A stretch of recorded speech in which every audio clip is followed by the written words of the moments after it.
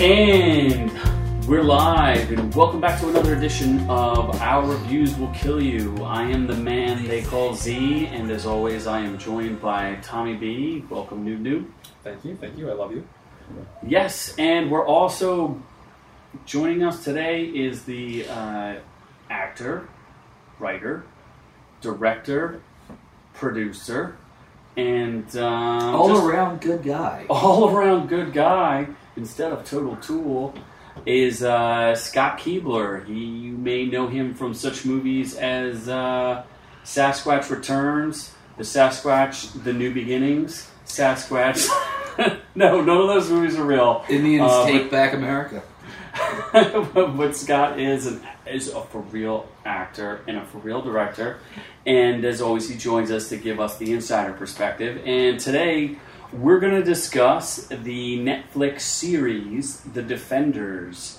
This is the story of Daredevil, Jessica Jones, Iron Fist, and Luke Cage intertwined together. Their plots have finally joined into one as a reluctant group looking to defend New York City from some pretty average foes. So why don't you give us a little bit more detail? You actually just gave a better description of this movie than IMDb did.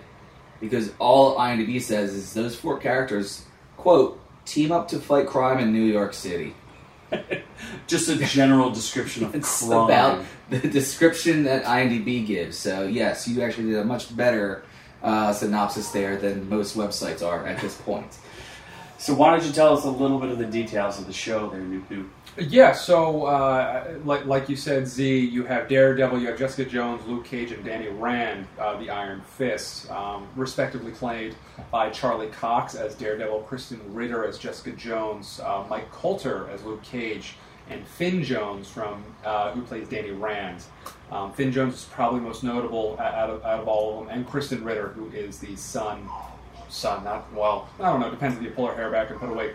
Anyway, so she's the daughter of John Ritter, who actually, coincidentally, our last podcast from It, the original 1990 version, John Ritter, that is his daughter, Kristen Ritter. Is that real? Is that for real? That is She for real. really is John Ritter's daughter? Yeah. I did not believe that. Either I'm making that shit up, I'll fact check later, but I'm 90, 80, 50% sure that they have the same last name, so there's probably some connection one way or the other. I'm pretty sure she is in no way, shape, or form related to John Ritter, but we'll see when you fact check. Remember, Noob is right 60% of the time. He's right 40% every of the time. He's right every time, 40% of the time. Yeah, and then they have Finn Jones, who's also a lot of Game of Thrones fans out there. He plays somebody on there. I forget who he plays exactly. the super sexual and Scott's next boyfriend. Is it Loris? It's Loris Tyrell. Lawrence Tyrell, yes. Turns Lawrence me on. Tyrell. Not Lawrence. Loras. Not Joey Lawrence. Loras. Tyrell. Sexy. Oh my god, my nipples. He's a boy. He's Renly's boyfriend. If for those of you, spoiler alert, season 1 of Game of Thrones. I'm pretty sure we all know who Renly and the unrequited, well, not unrequited, but super sexy love of Loras and Renly is. So keep going there, Noob. Yeah, so that is the four main characters of the show, all reprising their roles from their individual Netflix series. The Defenders has the series creators as Douglas Petrie and Marco Ramirez. So, like you guys said before, it kind of follows these group of individuals kind of teaming up, sort of a Netflix Avengers. Have you kind of team up and save New York together. So it gets interesting, a little bit of a slow start, but it definitely has some good points to be made and definitely has some strengths in the overall show. Who are the... there's 3 important girls to the show, too. Colleen Wing, that's the character's name, not the actress. And there's... Okay, so Elodie Young is playing Elektra. That's Elektra. Jessica Henwick is Colleen Wing. Colleen Wing. And then, of course, Rosario Dawson's playing Claire. And she's also a return character from multiple seasons. She's been in many. She's been in all of them, hasn't she? Like all 4 of the individual series she's made appearances in. I'm pretty sure she's the tie that binds all of them, and I'm trying to think. You're also forgetting Sigourney Weaver, who is essentially the butch version of Susan Sarandon. So that's always a good thing. She was in Aliens, so that's a Sigourney nice Weaver. Just don't rip. Again, you love to rip these older actors. Sigourney Weaver is like the archetype of what a badass woman should look like and should do. I mean, in Aliens, she just kicks ass and takes names. And she's a fantastic actress, and I will not have you besmirching her name. Sigourney Weaver also is playing an American female that was in a kung fu monastery in the Himalayan Alps. Whitewashing. You want to talk about whitewashing to the max? All right, fine. Even if you want to say it's whitewashing, what is a white girl doing in the Himalayan Alps in the first place? That's a good question, especially considering one of her peers is Madame Gao, who's like Yes. a 90-year-old white woman, Asian woman who's so these people are all friends and peers, right? Yeah, well, it's the hand. So there's the 5 characters, of course. So Sigourney Weaver, white, Madame Gao, Asian, the one dude Asian, another Bakudo, I don't know what Bakudo is. another guy Asian, and then a black guy. Which the random comes up the black same guy. question: why is this African warlord training kung fu in the Alps? Not the Alps, the Himalayas. Yeah, Himalayas, whatever. Let's get our distorted Western American whitewashing correct. I'm not good at geology. So, I think, before we get to any spoilers, as the culmination of what Netflix and Marvel's trying to do, I enjoyed it. I don't want my time back. I enjoyed watching it. I liked every episode. Yeah, the pacing was a little weird. Yeah, the pacing wasn't fantastic. But at the end of the day, I enjoyed it. I don't want my time back. I'm going to say Marvel needs to do better, and especially from the TV side. They put out some pretty damn good stuff. But, I mean, come on, guys. You got to do a little bit better than this. I thought the promotion for it was cool, but a little weak. I don't know. What did you think, Nubu? Yeah, I mean, essentially, the individual series, I think, are a little stronger on their own. This is, again, their first shot at a team-up, especially on the Netflix format. It's no Avengers. It's going to have some growing pains, so it's definitely going to get there eventually. I think Season 2, if there is a Season 2, I'm not quite sure if that's being green-lit yet. It's definitely going to have some strong starting off points because that character arcs are already established as a team, so they don't really need to go through those first couple episodes really working that team together and essentially wasting 2 full episodes out of 8 just kind of bringing them together. So I think they can start off a lot stronger Season 2 and really get to things and make the series better as a whole. Well, this one I did watch. All right, first off. I'm proud of you. I have to say, Applause. for you to say that each of their individual series was decent, you should just go to hell and die right now. They were horrible. Daredevil was the only one out of the 4 series that actually worth its great salt. No, let me finish here, alright? Jessica Jones, probably the second one, decent, but still just completely lost in storyline and had a lot of missing facts. Luke Cage just got lost in nightclubs. It just was him walking around for days and days and days, completely also lost. And thank God Iron Fist was able to team up with these other 3 characters, because if not, there's no way he was going to stand on his own series. That was the biggest abortion of superhero TV I've ever seen in my life, and I'm talking about from the original Swamp Thing back in 1910. All right, wow, so that was horrible. Damnation. Once you put all 4 of these together, all right, yes, they did start to come together and actually make things a little more interesting. But seriously, if you want to binge watch this whole thing, you can do it all on a weekend. Skip the first 4 episodes; they're a waste of time. But here's a question for you. Hold on, before we go any further. Do we think you can watch The Defenders alone without watching any other series? Just off the cuff, what do you think? Absolutely not. Not even close. No. So the two you connect. really can't. You do need to watch the other ones to know who these characters are. Now, you can just sit there and watch the Defenders series and be like, oh, cool, here's a bunch of cool characters who are beating each other up, but you're not going to know why this guy is blind and why this guy has a glowing fist and why he's not putting it in Jessica Jones's butt. I think you can cut out 2 of the 4 if you really wanted to just jump right in and not really pay attention to anything else of the individual series. You kind of need Iron Fist and you need Daredevil, so season 1 and 2 of Daredevil as well. Jessica Jones and Luke Cage kind of are ancillary at the moment within the Defenders series. They're there, and having that series knowledge will give you some backstory, but to the overall plot arc, it's not really going to do much in terms of moving it forward. It's just kind of extra tidbits that you're going to know and kind of be able to, fill in some gaps there. True. You watch Jessica Jones and you understand why she's such a bitch. You don't need to worry about that, and you can watch Defenders without watching her series, that's fine. You can watch Luke Cage, but you also don't have to watch him. You realize in the first few episodes of Defenders, okay, this guy's immortal or invincible, whatever the case may be, and that's all you need to know about him. True, I do agree with you on that one. At least Daredevil and Iron Fist, if you can actually stand Iron Fist. And yes, I will viscerally spew venom at that this whole time because it was that bad. But yes, those 2 series you did need to watch in order to really understand what was going on with Defenders. Well, the way I look at it, and we're going to try to avoid spoilers. We're still in the non-spoiler state of this. I do think that I agree with both your points.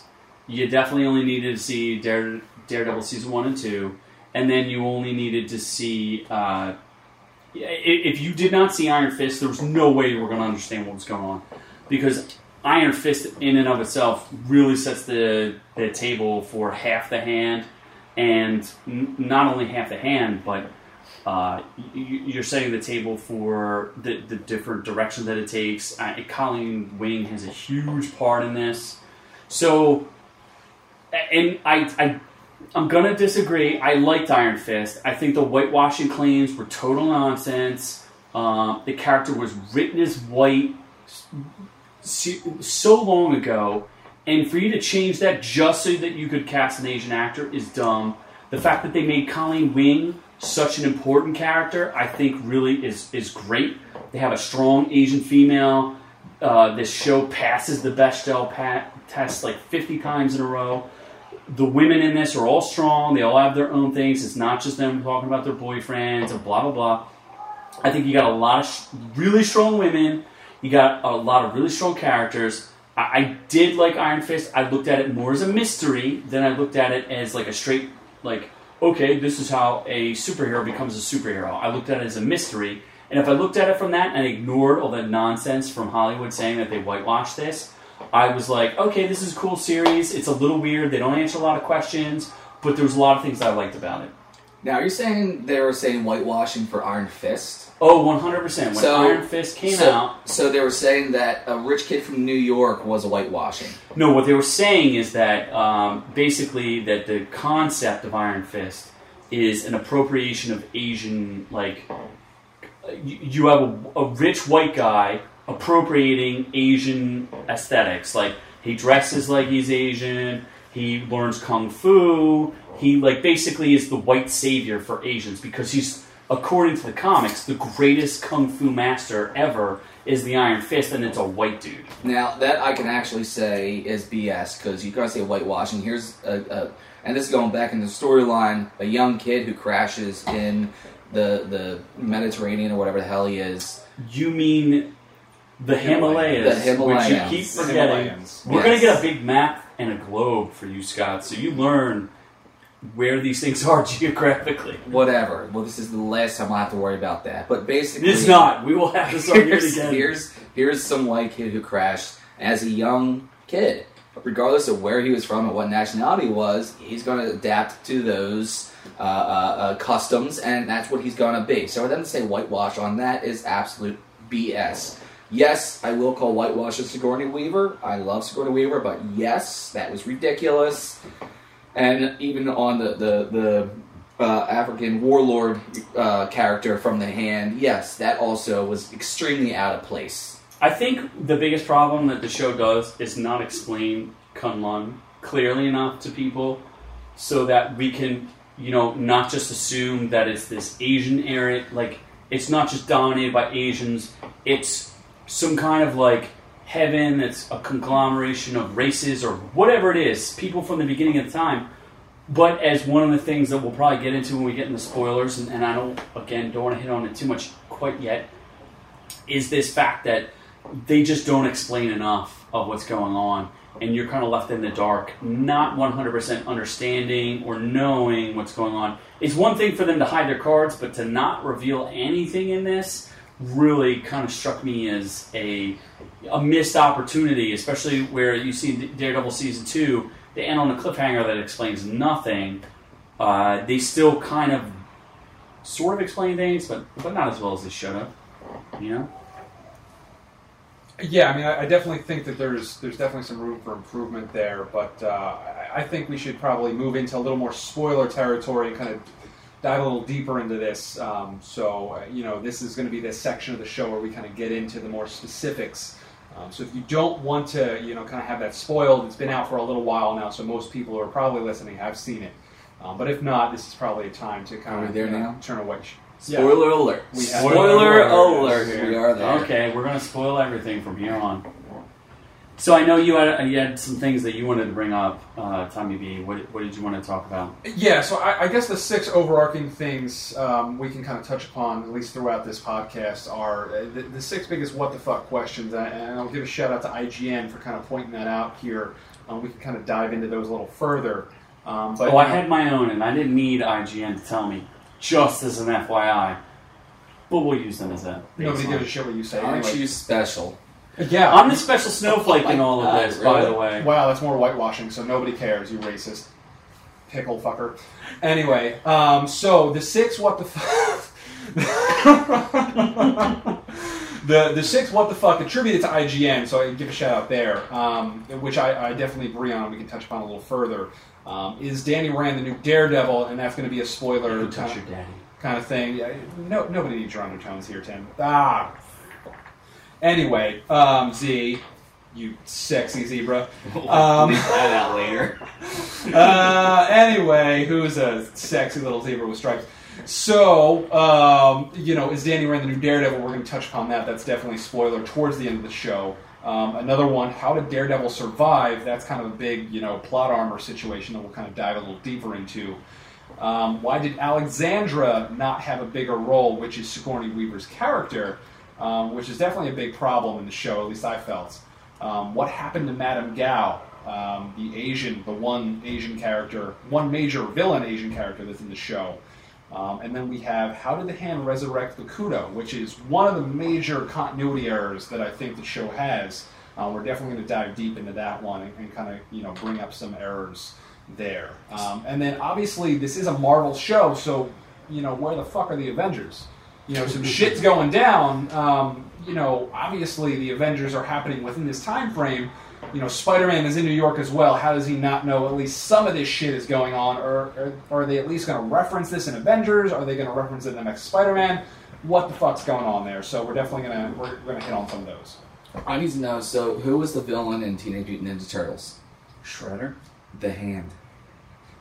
Okay. Holy no, shit, it was the really? Foot Clan. It was the Foot? It was the You Foot were Clan. so it was another. You just Okay. said, I love you All right. and you're so sexy, and I'm probably a little hard right now just looking at your beard, but you just, what the fuck? Yeah. Actually, I'll Can I'll we come just, back on that. we'll, We you probably can lost step out 10% of this our one. viewers just from your fucking comments, so thank you for that. Thank you. can't believe- I just lowered all of your IQs just by making that You comment. just there. made All all right. of us dumber. Because Never of this. mind. I'll shut up for the next 30 seconds. Why don't we have a conversation there, Noob Noob? Hit me with the first one, because I don't agree with IGN. I definitely don't 100% agree with them. So I guess what we can kind of work in a Pulp Fiction kind of error here in hitting the first one is Danny Rand the new Daredevil. So the ending of the series kind of ends a little ambiguously with Daredevil having a building collapse on him, which, that doesn't sound too fucking great. Unless it's a building of dicks, in which I love in my mouth. So, but anyway, so it kind of gives this shot of, in the first 2 seasons of Daredevil, it shows him, hulking over a building, looking down on the city. And in the end episode of The Defenders, it has Danny Rand, Iron Fist, in that same sort of light. So is he, while Daredevil is out of commission, is he taking up that mantle? Is he going to be the surrogate rather? I can't fucking use English because I'm a little buzzed because he makes drinks too strong and I love cherries. So, I'll pop that but cherry is he in. going to be is he going to be a surrogate Daredevil? Is he actually going to wear the mantle of Daredevil? We really don't know where this Okay, could go. so as long as that, all of that, here's the easy answer is no.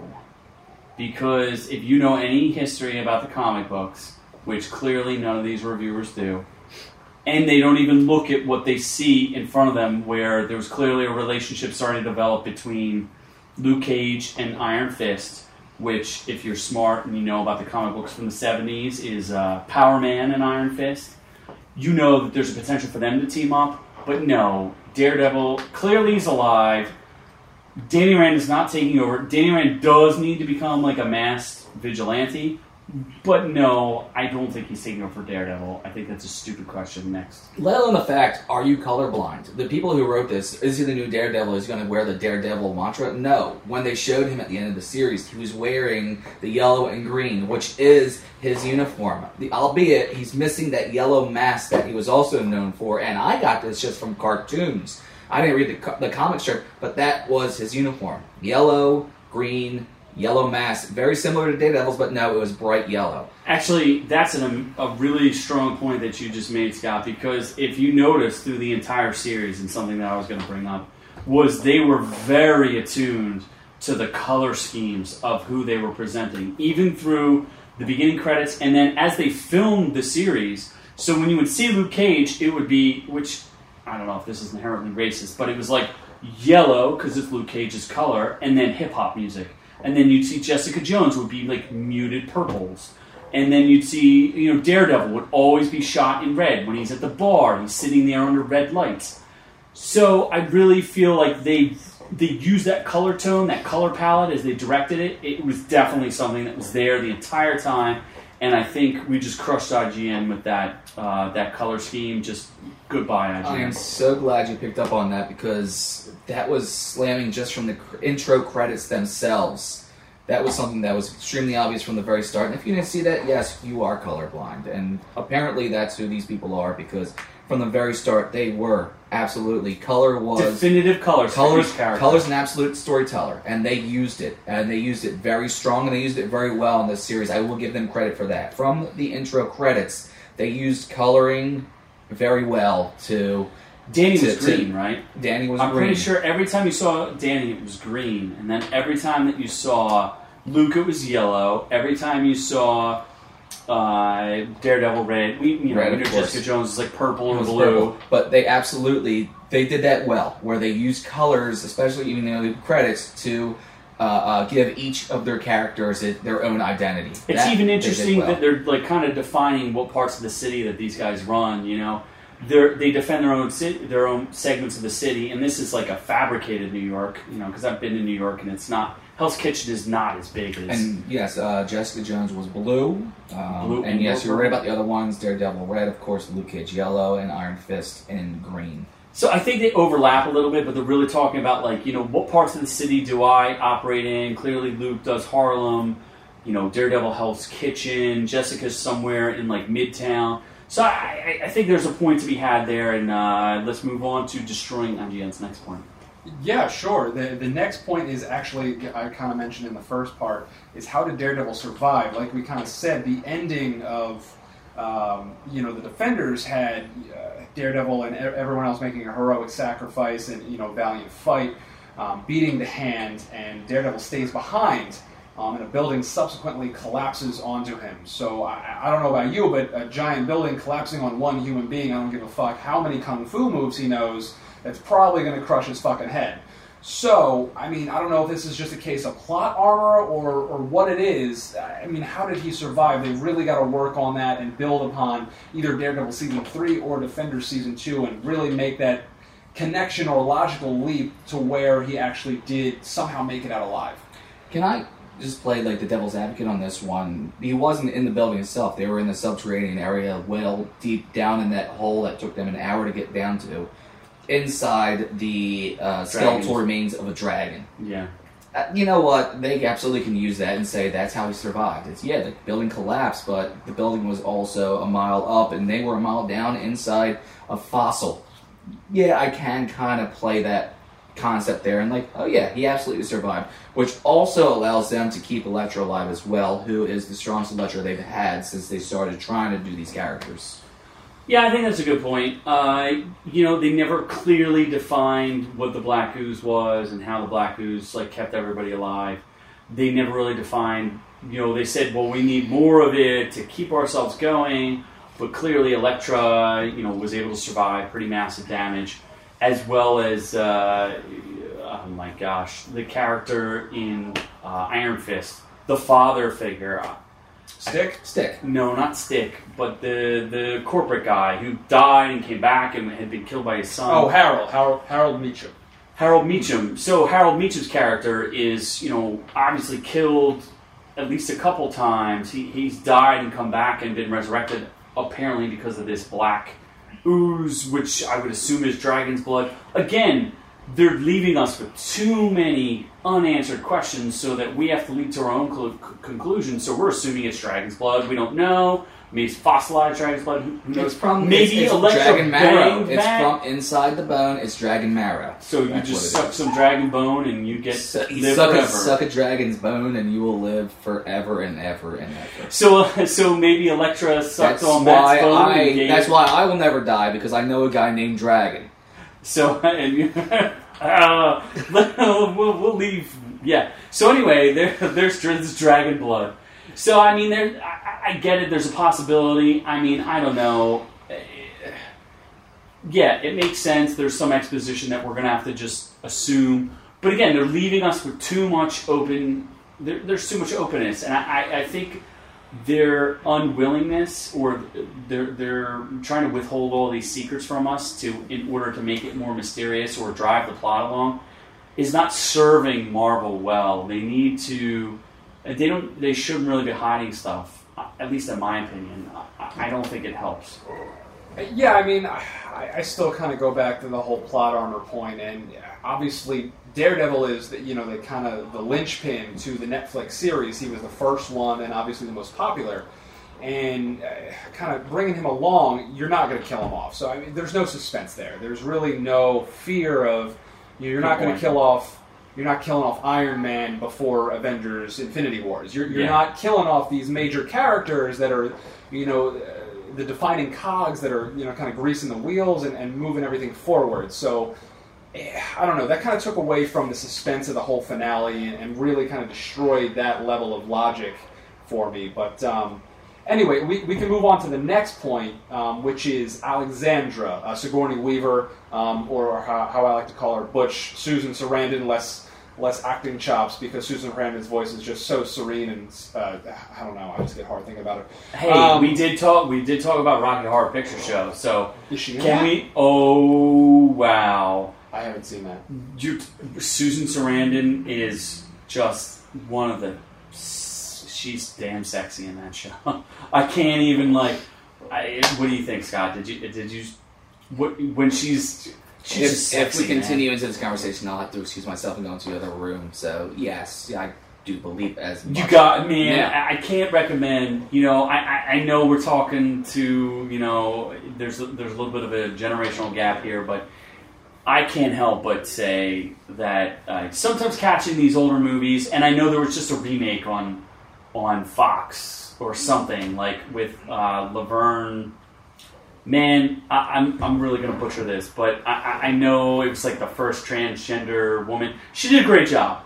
I thought she did a good job as Dr. Frankenfurter, but when it just doesn't touch the original. The original. Actually watched that? Yeah, shut up. All right, so we'll move on from that. All right, all I gotta say, Susan Sarandon.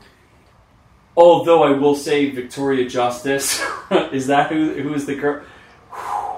Okay, Susan Sarandon, she was phenomenal. And it's worth going back because it's a classic. There's a reason these things are called classics. You shouldn't ignore them. They're part of the fabric of pop culture. They get remade for a reason. They're fantastic. Go back and watch that movie.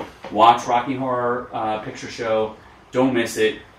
what point were we on? So we'll go back to this. And the first most important question this we're talking about, why didn't Alexandra have a bigger role? Sigourney Weaver. The first most important question. And again, can we just say Sigourney Weaver? I got to make a point here. I want to reiterate, Sigourney Weaver, like one of the first female action stars that really killed it. She's awesome, and I liked her as this character. There was a little weirdness to it. She was a little stiff.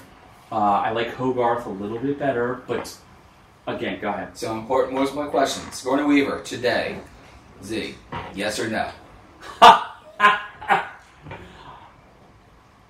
Two bottles of scotch, and I'd say all day in the ass, but, that's just me. But we know that you are desperate, so that So since she's going to be... that would be Sigourney pegging him, so what about you, Scott? I would let her peg me.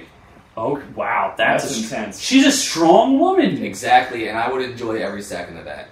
She would definitely pass the whatever female test that you mentioned that I can't remember. The Bechdel test. There we go. Yes. Absolutely. She has many conversations that she talks about where, obviously, I feel like they went out of the way, and you guys didn't even mention Misty Knight, who is a fantastic character, because I'm sure none of you watched Luke Cage. But anyway, Misty Knight, and spoiler, she loses her arm, which makes her closer to the comic book character. Supposedly Tony Stark, we don't know who, will replace her arm, where she has a cybernetic arm, which is just made for rocket launching. Will rip your jeans I off of mean, your she shell. has a prosthetic arm that allows her to punch through walls, maybe shoot some laser beams. I don't know, but I definitely I like the character Misty. She's the skeptical cop. And now she's been brought into this world of, she's just like, what in the world? And she steps up and tries to defend Colleen Wing and gets her arm just sliced off with a samurai sword. And she's got to be like, well, damn, I don't think I was ready for this day. Yeah, no, I think I kind of have to pull everybody back here and rein this sexually undertoned train back in here.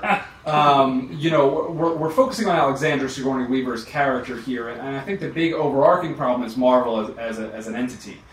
They have a villain problem, and Alexandra does not help fix that. She is definitely the villain of the show that's, majorly defined early on. And I liked her as a villain, though. I think it's... I hear this Marvel villain problem, and I know everybody loves Loki, and everybody loves the Purple Man, David Tennant, and they're fantastic. But I feel like they could have done a little bit more with Sigourney Weaver. But what she could do in words, where those other villains had to do with actions, she was just dominant and absolutely commanded the screen every time she was on it. I feel she was a little reserved, and I think they didn't give her enough to do. But I'm going to side on the side of, I still think Sigourney Weaver did a good job with what she was given, which does blame Marvel. I'm there with you. You're also talking about rough storylines, and they absolutely dealt with that in this as well as many of these shows do. You're talking about Alexandra, who is one of the 5 members of the Hand, which these are 5 immortal members that are supposedly have run this conglomerate since the beginning of this whole thing has begun. So now you're trying to get 5 leaders and give them all a little bit of a storyline when now you're trying to... You can do this over 5 movies, not in just one quick series. I mean, they do the Japanese Moon Bear guy. He gets his whole 2 minutes of anything. And there's literally no character arc. I agree with that. There's not much of a character arc. Bakuto has his character arc defined in Iron Fist. So I think they missed an opportunity. Maybe when they kill off the guy who was in the first season of Daredevil, that guy had a kind of a cool thing going on where he was like the ninja opposite of Daredevil, and he kicked his ass, and they had to burn him alive. And Madame Gao, I think Madame Gao is a fantastic character. I love the scene. I think it's one of the best scenes in TV. When you talk about you have the Kingpin, Vincent. Oh my God, Vincent D'Onofrio. Yeah, Vincent D'Onofrio. Unbelievable as the Kingpin. Absolutely, this blows me away. And a So lot many of levels. people hated him too, and I agree with you that So he many was levels. a fantastic Kingpin. Oh my god! And the guy, he gave that guy so many levels. Instead of just being like a mono-note villain, he really gave him multiple levels. I just thought he was fantastic. So brutal. And he has a fantastic scene with Madame Gao where she talks about him speaking Japanese to her, and I'm assuming it's Japanese and not Chinese. I'm sorry if I get it wrong. But they have this conversation where he learned her native tongue, and then he finds out that she's known English the entire time. And it's just this really subtle scene between two seasoned actors who just knock it out of the park. And that's what I'm missing in The Defenders, I think, is you get like these amazing scenes between, you have Madame Gao and Vincent D'Onofrio, the Kingpin, knocking this out of the park. They have this fantastic conversation. And then in The Defenders, it kind of feels like a bunch of disparate stories put together until they finally get together. And then even when they get together, I really think, Mike Coulter is a great actor, but he struggled a little bit to handle himself in some of the scenes. Although I really did enjoy the scenes between... It's interesting. Stick is such a seasoned actor, and he kind of like drops everything in front of them. And then these newer actors really struggle to interact with Stick. And then I really enjoyed the Iron Fist and Luke Cage interactions, but you could see the we're kind of novice actors versus Stick coming in and being like, I'm fully into this character, I'm blind, I don't have a hand, I'm a character actor, I've been around for a billion years, and then you see these novice actors that just can't keep up with him. You're also dealing with, and this is an argument for another day, but the trouble with the general American public, not just America, but mostly we're the worst at this, is our attention spans are all of 0.2 seconds long. So everyone's excited about these four characters coming together, but you need to do it all in a matter of 2 hours. So if you don't get it out right away, no one's going to pay attention long enough, and you don't have something that's going to make money. And you got to move on to the next thing that's going to make money. So now you have 4 major characters, 3 or 4 sub-heroes, 5 major villains, with 4 or 5 sub-villains. So you're talking about well over a dozen characters that you're trying to jam into this series that's only, 12 episodes long, if that. 8 episodes. That's 4 hours. To jam that many characters into 4 hours is absolutely impossible. Movies, 3-hour-long movies can't handle that, let alone a series that just is a couple episodes long. So yeah, there is a lot of characters that are going to be lost in the hates when it comes down to it, and I think that's exactly what Alexander's character dealt with. Yeah, I think that's a good point. I find myself thinking kind of like what Tom said. He's like, why did it take 2 episodes for them all to get together, and a little bit of the impatience of what we see. It's a new art form, and I really commend Marvel for taking these 4 disparate series and then being like, we have the guts and the balls to put these people together and try to make a sensible story out of it. Again, I enjoyed the series overall. I think we're really kind of hitting them and criticizing them, and I get the what the fucks, but I think at the end of the day, it's still they did a good job. Not a great job. They did a good job of handling the source material, and let's see what the next what the fuck is. Yeah, no, absolutely. I think that overall, that they did do a good job, and it's Netflix, and there's certain limitations there, and they're obviously going to work on it in season 2 and come back with some better stuff, and obviously I already have that stuff established. But now, before we move on to the next one, the other question that I have for both of you is when, and we're deep in the spoilers, thank God, but when she was killed off. What the fuck, holy shit, or, oh my god, this is awesome, this is what needed to happen. She was essentially useless, so who gave a fuck? At that point. I thought it was a great moment, especially because you're talking about the dynamic between, essentially, she was trying to create this mother-daughter interaction, and it's interesting because it mirrors in the Stick, where Stick is a father figure to Matt. And I thought it was a very poignant moment. The only thing that I thought was a little what the fuck was size. Don't do that. Size are weapons that are used for disarming. They're used for stabbing. They're not used for chopping people's heads off. That was the second part of my question. With Elektra taking them as her chosen weapon, was that a straight out cop out? Like, Cop-out. all right, that was absolutely a cop out. That was her weapon of choice. She used that for. She should have started with years. them. And instead, they use that where she stares at them longingly, like she wants to sit on them, one in each. That was just bullshit from the comics, man. Yeah, that was a complete cop out. Like they screwed that. Yeah, one little Raphael arc from Ninja screwed up Turtles horribly. Raphael from Ninja Turtles can use size to the day, whatever. Size of a very specific advantage as a weapon, something that you use. It's used for defending against swords. I like the fact that she used swords, but I still think it's kind of bullshit that they came back and, like, it was really just a play to the comics. And the fact that she cut her head off with a couple size just seemed like nonsense. I don't know. Yeah, no, absolutely. But moving on to the next what the fuck. We kind of touched upon this in our previous comments. We don't really spend that much time on it. But what happened to Madame Gao? I mean, last we saw her in the final episode, she was, underneath in that dragon. She escaped. Yeah, that dragon Let's kill shit. Again, IGN wasting our time. Come on. Madame Gao's too clever. She escapes whenever she wants.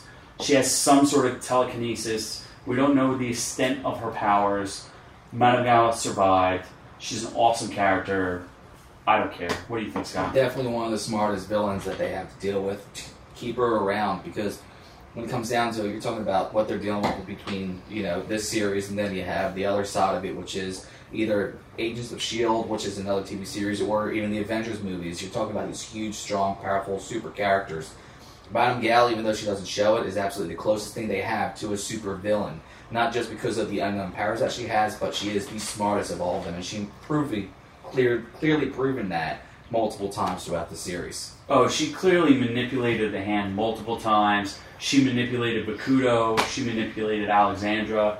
I definitely agree with you. I think she's a phenomenal actress. I'd love to see her stick around. I don't have any desire to see her die off.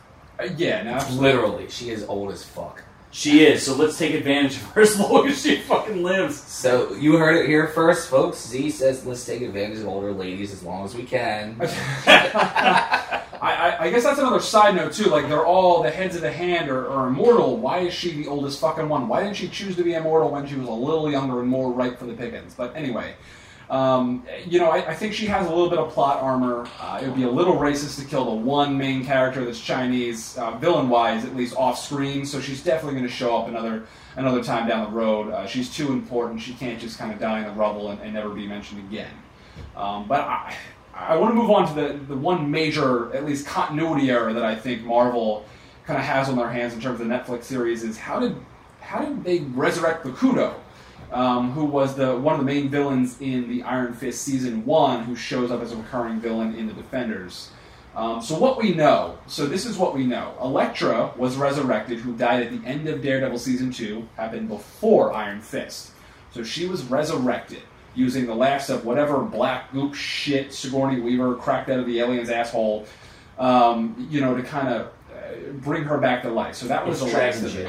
Just so we're all clear, it's dragon jizz from a dragon's bone. Exactly. Whatever dragon dicks you guys want to dream up of. So, they use the last of it. Don't bust on Dragon like that. He's a good man. Dragon's a good guy. So, they use the last of it to revive Elektra. So then, Iron Fist happens. Bakuto dies. And then he shows up in Defenders resurrected. How the fuck does he get resurrected? Because all this happens in New York. So, if there's no more fucking reviving dragon jizz, where the fuck are they resurrecting this motherfucker from? You assume, first of all, that he actually died. So, let's just look at the parallels. Colleen Wing gets sliced by Bakuto, right? They're in some sort of, sword duel, and Bakuto slices her, and she gets chopped, right across the midsection. She survives. Is that not exactly what happened to Bakuto when they had their duel? Same exact thing. Yeah. When they didn't run him through with a sword. She sliced him, and he's like, "Oh, I'm dying!" And then someone took him away. I don't even see why that's a point. He didn't die. They didn't lop his head off. That's how they killed Sigourney. The other argument here is that Bakuto, I mean, I'll give them props for this. At first, I was like, what the fuck? Bakuto's a member of the Hand. What a cheap way to bring a character back. And the more I think about it, the more it's like, oh my god, no one saw this one coming. That Bakuto's a member of the Hand. He's immortal. He's back now. When the villain from, was it Daredevil, the old man, we mentioned him earlier, keep coming back to life. Stick? Not Stick, the other one.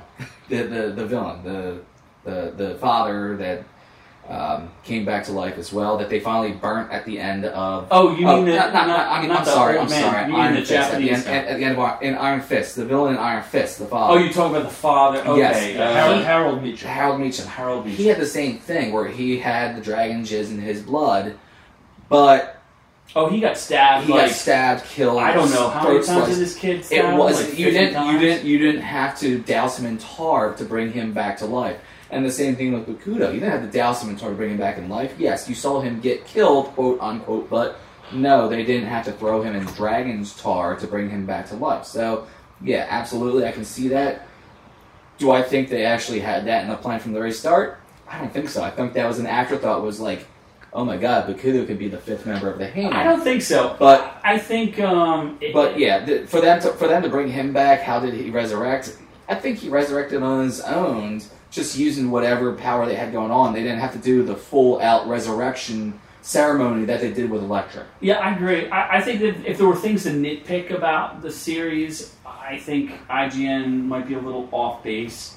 You know, the things to nitpick were the pacing and, the continuity and the non-explanation of things, not explaining to us, they show us these dragon bones, but clearly Iron Fist doesn't know what the heck is going on. And the whole thing about capturing him and opening up the dome or whatever nonsense that was going on there. It just seemed like a lot of, let's push the plot forward just because we can. I thought there were some really fantastic interactions. I really liked the Luke Cage / the Power Man, Iron Fist, kind of those guys could be friendly in the future. I'd love to see a series with the two of them. I think it would be hilarious. I think the focus on Harlem is a little I don't know. I don't want to paint it as racist, but it just seems like the guy can expand beyond just defending Black Harlem. There's a Spanish Harlem. There's a lot going on in that area. I don't think they need to just kind of focus on that. I think Luke Cage... I liked Luke Cage as a hero. I think he's a pretty cool dude. He was the only one who had his head on straight the entire time. Daredevil's focused on his girlfriend. We didn't even talk that much about Jessica Jones. Jessica Jones doesn't even give a fuck. And then, you have Iron Fist, who's so focused on destroying the Hand because he's so passionate about revenge that he's clouded in all of his judgment. He can't make a clear decision at all. You find Luke Cage is the one person who actually has some sort of clear set of morals and a clear set of what's going on in the entire series.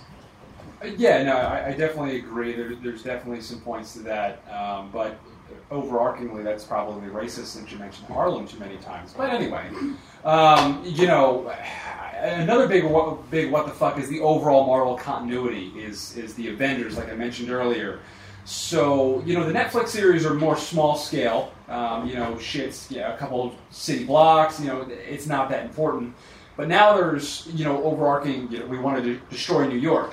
Wouldn't the Avengers kind of know what the fuck's going on, or at least kind of pay attention? So all they saw was there was an earthquake in New York, and then one building gets demolished. And we talked about this prior to the show. Did the Avengers really care about one building that the cops went back and said was pre-scheduled for demolition? If I remember correctly, and I don't know that we can fact-check this, but still, I believe that it was one building that was scheduled for demolition. Why in the world would they care that one... You know what I mean? I get it. I think it's street level. I don't think the Avengers need to be involved. And Tony Stark, as you saw in Spider-Man, he's moving out of New York. He's in upstate, wherever, Connecticut. I don't know where he's at, but it's definitely not in New York City, and he definitely doesn't care that much about New York City. So why would it matter that one building got demolished and why there was a little bit of an earthquake? Why would he care about that?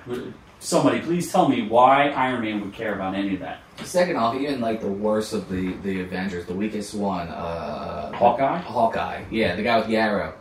Even he would be a problem for the Hand. You know? Oh, dude, I don't know. He would plow through them faster than anyone else. I mean, even one of the Avengers would take the villains that the Defenders have to deal with and be like, really, you're wasting my time with this? You're gonna kung fu me and I'm gonna shoot some arrows at you, bitch. Like, I don't see... There's just not a matchup. Like, and he absolutely... It's below them. And Hawkeye's one of those characters, he would have seen what the Hand was doing hours before the Hand even did it. There's no way... It's below the Avengers' pay grade when it comes down to it. There's no reason for them to deal with this crap. And yes, I think they even know at this point there's no way that anyone from Captain America to Iron Man to anyone isn't aware that, yeah, there's these sub-level special people. Let them take care of the little crap so we can worry about, like, meteor heading for Earth. Well, I think there's a good point made there, because when you talk about that and you see Spider-Man and people are, like, all up in arms about the continuity of Spider-Man amongst the movies, which I think is total nonsense because they're looking way too hard at some of this. Spider-Man alone, like, Iron Man is like, yeah, kid, I don't really care about this, like, street-level stuff. And even when Spider-Man interjects himself in the street-level stuff, it's like, kid, you didn't really need to do that. You're risking your life for what reason? The police are there. They can take care of that stuff. And ultimately, Spider-Man, what's he doing? He's keeping a guy from stealing stuff. Like, all he's trying to do is steal some stuff. Like, it's not the world ending. It's not something that's going to blow up New York. It's literally a guy trying to keep a guy from stealing some stuff that might cause problems down the road for people, like, oh, some advanced technology is going to get in some people's hands, or they're going to be able to rob banks better. Who cares? But there is a place for Spider-Man. There's a place for Daredevil. There's a place for Jessica Jones. I just don't think the Avengers care about non-world-ending events. They just don't. Tony Stark, I just don't think he cares. I guess the major problem I have is at least fucking acknowledge it. The most they get from Netflix is the incident in New York or some other vague shit that, you know, you have no actual suspense and disbelief that shit's going to happen or there's any continuity connection between the Netflix and the actual Marvel MCU. There's just really nothing there definitively that's going to give you that suspension of belief that shit may happen and connect in the future. So, I mean, that's just at least my point, that to where I feel like they could do a little better. The other kicker is that damned if you do, damned if you don't. You give a little nod to the Avengers and everyone goes nuts. You bring an Avenger into this and everyone's going to be like, really? You brought an Avenger into this? Why the hell did you do that? You didn't have to do that. They have their own thing. Or you don't mention it at all and people get pissed off like, well, what the hell? Where are the Avengers? It really is damned if you do, damned if you don't. Bring in an Avenger. That's great. Let Hulk come in and smash everything down to the ground. Everyone's going to be like, really? That was the biggest cop-out I've ever seen in my life. People will be pissed regardless of what direction you go with. So no, the Avengers will never show up. Let the Defenders stand on their own. They'll either stand or they won't. The series will either continue or won't. But bringing in the Avengers and bringing the other one into it, the same question is Marvel's Agents of S.H.I.E.L.D. They do the same thing. And this isn't Netflix. This is a Prime TV show, ABC TV show. They do the same exact thing. You have to let these series stand on their own. Because if you bring in the big guns, everyone's either going to be, what the fuck, or it's just going to take away too much from what you're trying to do. You don't mention it at all, people get pissed off the same way, like, oh my god, you can't mention about it, you can't pay homage to what this whole thing is about. You really are. You're damned if you do, damned if you don't. Let each series stand on its own. If it lives, it lives. If it dies, it dies. But that's the true test of what's going to last and what's not going to last. No, that's capitalism. I get that. I do think... I will say one of the most exciting moments between the Marvel Universe and between TV with the Agents of S.H.I.E.L.D., I can't tell you the excitement that I had when they tied Agents of S.H.I.E.L.D. into what happened to Captain America. I thought it was phenomenal. I was really excited about it. The fact that they turned everything on its head, they excommunicated S.H.I.E.L.D. I really enjoyed that. I hope Marvel does it again. I'm a little afraid with Marvel getting pulled off of Netflix. I don't know what the future holds. I don't know what, and Disney pulling themselves off of Netflix. I don't know what that holds. I hope they continue to produce really good shows. I love Daredevil. I love Jessica Jones. I love Luke Cage. I love Iron Fist. I really do enjoy. I treat them as they are, as they're on their own. I think Iron Fist really did a good job, despite all the not. Like, I really think that the tomato meter on that, the Rotten Tomatoes meter, was just people being nonsensical about whitewashing. I think the fact that they didn't celebrate Colleen Wing. Rotten Tomatoes, tomato meter 76%, audience score 70 on Rotten Tomatoes. RottenTomatoes.com. On what? On what? On Defenders. Not Defenders. If you look if you look up Iron Fist, it's probably like a 27%.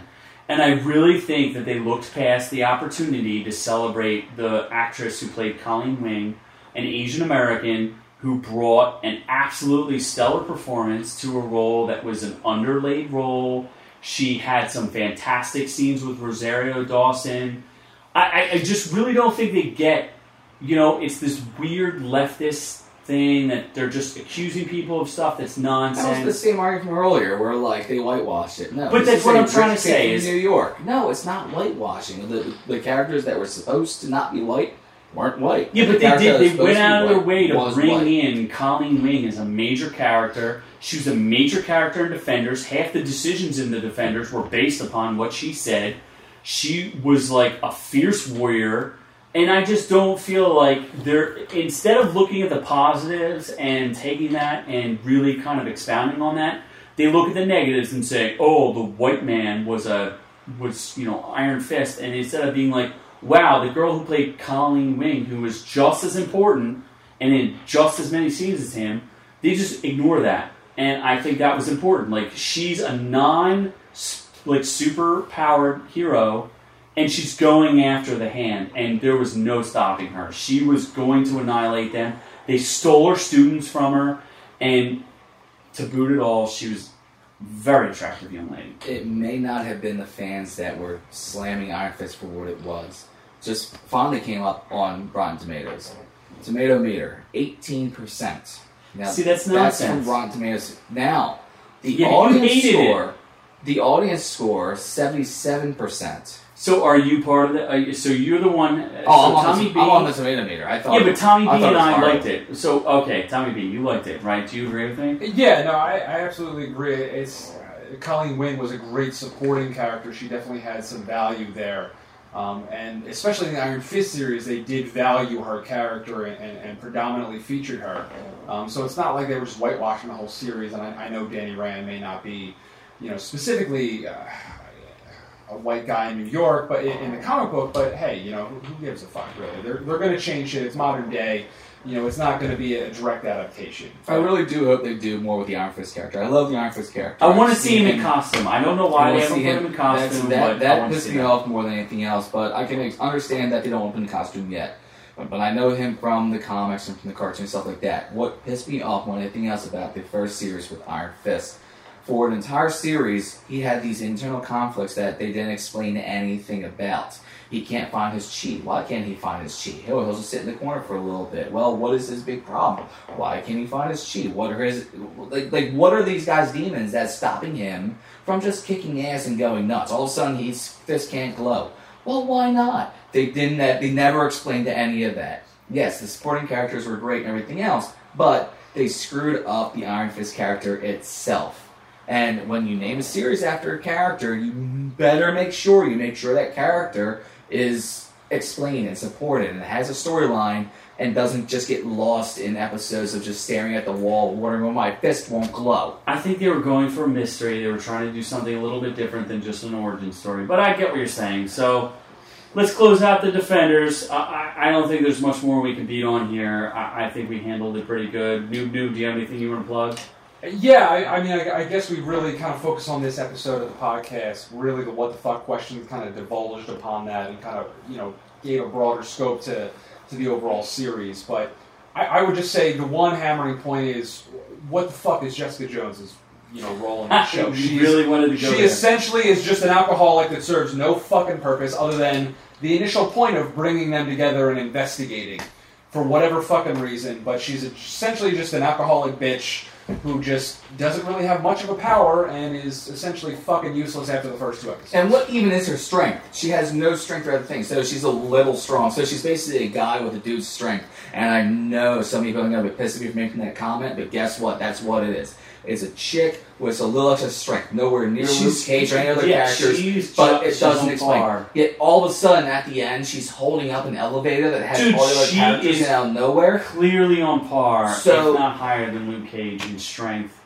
She can fly, basically fly. So why? If you don't understand. So why has Netflix not done that through? They showed that essentially 2 seasons showing Jessica Jones. No, she's useless. She's not absolutely useless. And you know what? And you thought that season 1 of Jessica Jones was dark. Guess what? You go to the comics, it's even darker. Oh, the comics is so much darker. But I love I thought her series was the best of all of them. So. For what it was, I think Daredevil absolutely won it. Dude, her villain was the best of all the villains. Oh, yeah, but that's because everyone loves David Tennant. David Tennant can do no was wrong. Great, and he can do no wrong. Vincent D'Onofrio. And he did that well, and they won't even go as deep into how screwed up this guy really was and what he actually did to her leading into that series. If you really want to know some effed up stuff, go online and look up Jessica Jones' origin stories. It's everything from rape, molestation, forced watching, all kinds of amazing amazing is probably the wrong word for that, but all kinds of horrible things to happen to a person. I wish it was me. All these horrible things to happen to a person. Pulling. And you're going to say, oh my god, this stuff actually happened in the comics. Waxing of the beard. Pull the beard, it's amazing. And when you realize what actually happened, you'll look back at the series and say, okay, maybe they couldn't do that much. Yes, they can't film it, just like they couldn't film the train on it. So what do you want to plug? Oh, okay, so we're going on plugs now? Okay, so KeeblerMedia.com, ScottWillKillYou.com. New content coming soon. Keep on those websites and you'll see what we got coming up. We've got all kinds of fun, crazy stuff. You think this is weird? Wait till you see what I got in the store. So I guess again I want to do one. I'll do another shout out for Circa Survive, one of my favorite bands, Anthony Green, based out of Doylestown, and the directing job. I got to look it up. Who the director of the? Oh my God, the Conviction of the Hex. What was the video I sent you guys? You don't remember? Neither of you watched it because you don't care about it. I don't pay attention to anything you send me. I can't tell you the directing on this video, and I'm going to get it for you next episode. The directing on this video was phenomenal. That dude is so mad right now. You know that, so right? disturbing. That dude is sitting there right now saying, it's a disturbing video. Z, I'm going to kill you. I can't tell you how much I really, truly love the song. Their album, The Amulet, drops very soon. It's called Premonition of the Hex. Go watch it on YouTube. There's 42,000 views. It was released 3 days ago. Suck it all, y'all. Thank you for tuning in to another episode of our Reviews Will Kill You. Go Orc You, and we'll see you on another episode. Take care, everybody.